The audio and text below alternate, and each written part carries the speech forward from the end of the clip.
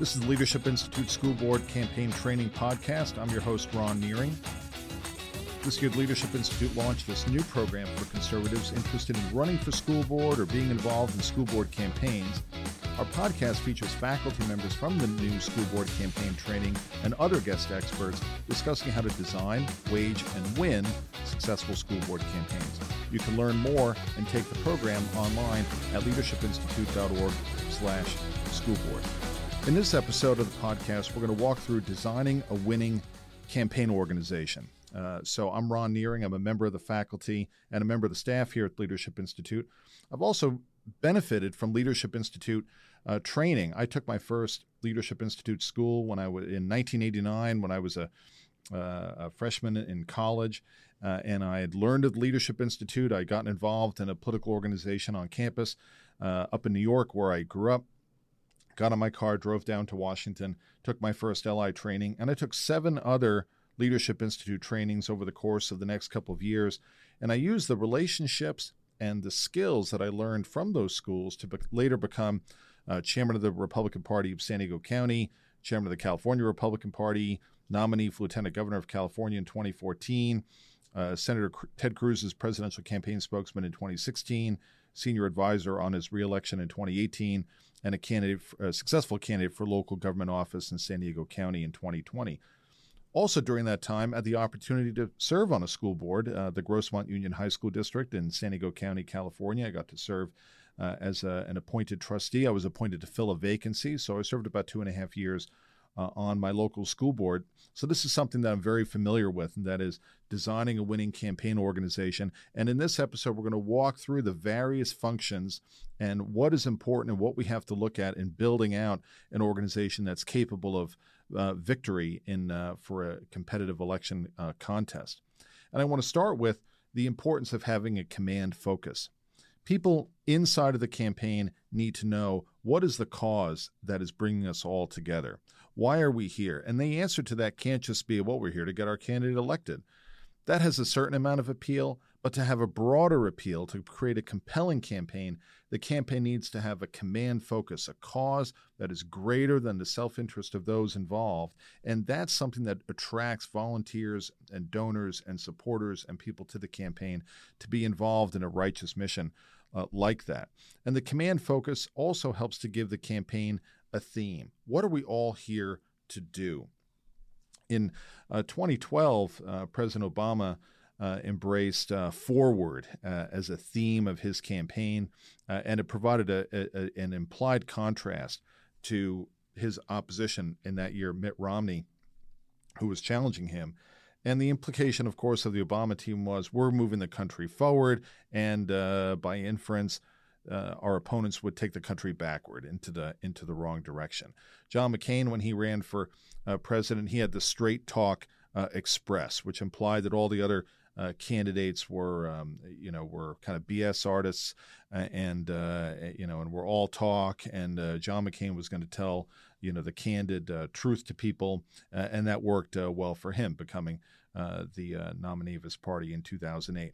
Ronald Reagan, 1984, Morning in America. Morning in America was never officially a campaign theme. It was actually an ad in 1984 that the Reagan campaign put together that came to symbolize the campaign. And that Morning in America, again, that unlike in the Carter malaise years, America had a new birth of opportunity under President Reagan, and that helped to create the reason for his reelection. So the command focus of the campaign should be something that's understood by everyone inside of the campaign and then radiates outward from there so that everyone involved in the campaign knows why we're here. And then that's reflected in communications with donors, volunteers, activists, the media, so on and so forth. And so a strategy and a theme help to shape the campaign, and they have to be based on a couple of important factors, and it needs to be evidence-based. And that is that people involved in a campaign for school board need to understand what's the political environment and the landscape in which this campaign is going to be waged. What are people in the community thinking about? Who are the people most likely to vote in that school board election? What are their concerns as it relates to the schools? Is it taxes? Is it critical race theory? Is it curriculum? Is it sports? Is it the condition of the schools?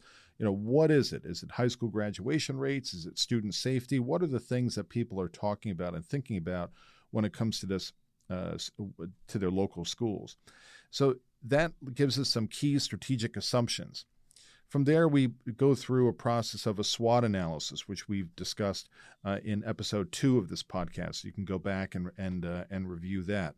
And there are a variety of other steps that we go through that ultimately produces some goals and objectives, a strategy statement, and a strategic plan. And we discussed some of that in episode 2, and then we'll be discussing that in some subsequent episodes as well. But all of that leads us to what we call the pathway to victory.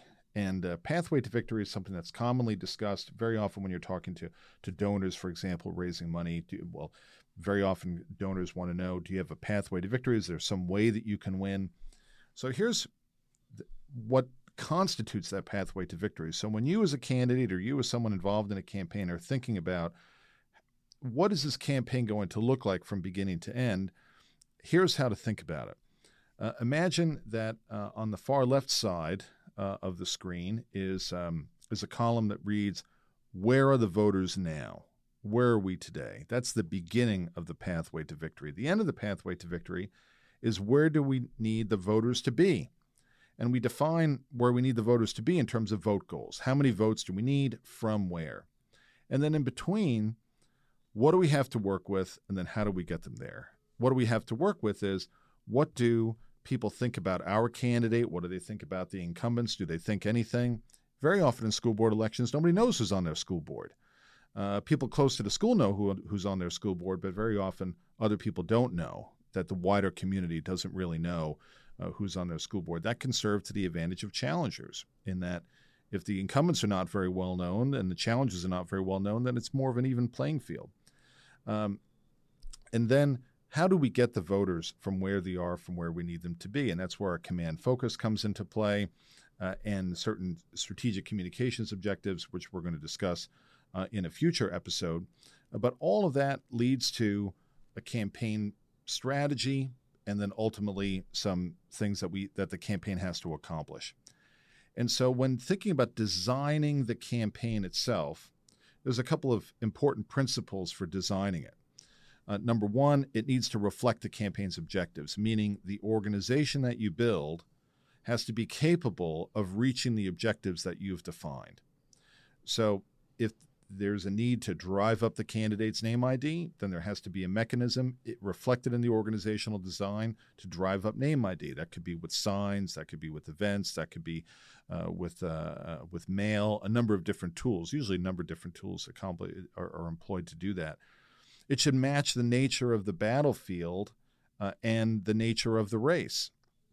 For example, if you're running in a highly urbanized district where everyone lives in apartment buildings and condos, then chances are you're not going to do a lot of going door to door, but you might do a lot of small events, and you might have a premium on finding a supporter in every building, every apartment building or condo, who might put on a small event in that building for the residents to introduce you as a candidate. That might be the case in a highly urbanized environment. In a highly rural environment, it may be very difficult to go door to door if the houses are, hundreds and hundreds of feet apart, if not more, and everyone's got a driveway that seems to be a mile long. Very hard to go door to door in that environment. So that may place a premium more on mail and small events and so on. And then finally, the organization should be exhibited through strategies and tactics, meaning that the organization is capable of achieving the strategic objectives that are defined by the campaign and corresponds to the tactics. For example, if a important campaign tactic will be mail, which very often it is in local races, then the campaign organization needs to have the ability to design, produce, determine who the targets are, and get the mail out the door on time, on schedule, not after Election Day, and so on. And so one of the things that I've learned being involved in presidential campaigns, state-level campaigns, local campaigns, is that when we think about the functions of a political campaign, they don't really vary very much, whether you're a presidential campaign or whether you're a campaign for city council or a school board. Many of the same things have to happen. The difference is how many people are involved, how much resources are involved, and so on. But there are many, many commonalities among the functions that successful political campaigns need to carry out. So let's take a couple of minutes to walk through what those functions are. So if you imagine 3 overlapping circles, and each circle represents a type or a group of campaign activities. And you can generally break that down into development, which is fundraising, political, which is all of the activities related to talking to voters, and business, that is the business side of the campaign. And every campaign is a small business, and that's an important factor in having a campaign manager, because a campaign manager is running a small business. Every political campaign is a startup, and every political campaign winds up shutting down after Election Day, win or lose. And in between those 2 points, the campaign manager has to have their hands on and a good handle on running the business side of the campaign. So the management sphere is where all 3 of these areas overlap. And that is the management of the campaign is going to be directly related to fundraising, political, and the business side of the campaign. Campaign managers need to focus on achieving milestones and objectives. There should be a particular place where we're looking to go that is reflected by that pathway to victory. Where do we need to get voters to by Election Day? The campaign managers are monitoring and adjusting, because campaigns are kinetic and they move throughout the course. As the campaign progresses, things change. No battle plan survives contact with the enemy, it's been said. So management really is on top of fundraising, is on top of political, is on top of the business side of the campaign, and is very much focused on strategy, scheduling, and budgeting. So that's the management side. What are the 3 things that a campaign manager needs to be able to do? Number 1, keep the fundraising of the campaign moving. Number 2, make sure the political activities of the campaign are happening. That is, that all of the things necessary to effectively communicate with voters. And number 3, running the shop, running the business side of the campaign. That means making sure money is coming in, funds are being deposited, reporting requirements are being met, bills are getting paid, the campaign's not running into debt, so on and so forth. That's what campaign manager really needs to focus on. So within the fundraising or development sphere, campaign needs to raise funds and needs to have the mechanism in order to do that. So in some cases, a candidate for school board might be funding their own campaign, which makes things easier in some regards.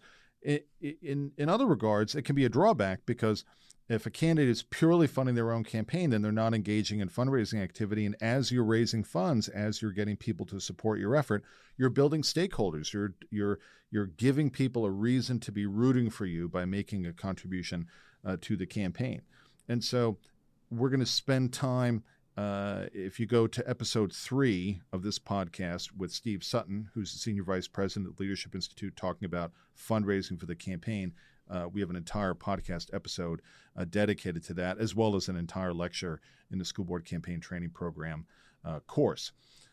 There are some parts of the campaign where fundraising overlaps with other parts of the campaign. For example, it's terrific if a campaign organization has someone who's really good at events, and they can use those talents to put on fundraising events as well as political events. So having someone who understands how to secure a venue, how to promote an event, having the right signage, staging, check-in, the program, parking, how to handle photos, all of that. Having someone on the campaign who's usually in a smaller campaign, that's going to be a volunteer, who's an expert or becomes an expert in events can be really helpful, and that can benefit both fundraising and the political side. Another area where fundraising overlaps with another part of the campaign is when it comes to financial compliance. That is, financial disclosure reports that have to be filed on the part of candidates in most races. That involves both the fundraising side as well as the business side of the campaign. So let's talk a little bit about that business side. In my experience, if a campaign is going to fall down, it usually falls down on the business side of the campaign. And I think the reason for this is that very often people who get involved in politics, they love to do politics. They want to do political stuff. That's what they're attracted to. If they were attracted to business, they would have, gone into that field. So there's a tendency on the part of some campaign managers to spend the most of their time on what they enjoy doing the most and spend less time on what they're not as either adept at or as interested in. And the reality is that there are a host of business functions that have to take place within a campaign. Now, this is going to vary depending upon the scale of the campaign, but there's human resources if anyone is going to be hired. There's working with vendors, contracts. If you have a campaign headquarters, then you have rent, utilities, security, deposits, et cetera. Then there's information technology aspect of the campaign. Are we going to run this campaign on, Microsoft 365 or Google? How are we going to secure that? There's keeping the campaign on budget in terms of spending. There's handling of expenses and reimbursements. And very often when there are problems within the campaign on the business side, then it radiates through the campaign and can compromise the campaign's ability to get things done. For example, if the campaign gets into financial trouble and there's slow rolling reimbursements to people who are owed money, those people are not going to be as excited and motivated to do a great job. So it's important for campaign managers, when it comes to the business side of the campaign, make sure that you're treating people who've agreed to provide services to the campaign, that they're being treated responsibly. That if you indicate that you're going to provide expense reimbursements within 15 days, then you have to do that. You have to make sure that there's the money in the bank to do that, because otherwise you're borrowing from the people who you're relying on to help the campaign, and that's never a good position to be in. The third sphere is political, and that's really the campaign part of the campaign. When people think of political campaigns, they're thinking about this sphere. And this is very comprehensive, of course, because this is where the bulk of the campaign attention or resources are going to go, into political. And so that consists of a number of different things in a modern campaign, including in a school board campaign. The first of which is data. If you're running for school board or president, your campaign needs to have access to the file of voters. And that's commonly accessible today through a variety of different tools like i360, Nation Builder. There are other vendors out there who can provide this. The campaign needs to have data.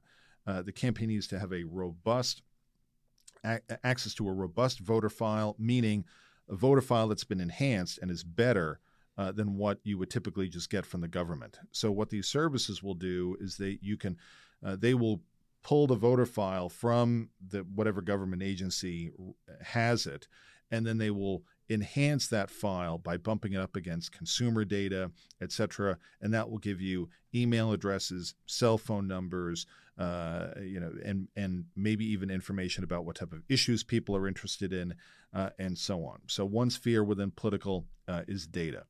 The next is research, and episode 1 with Tom Jones of this podcast focused on this.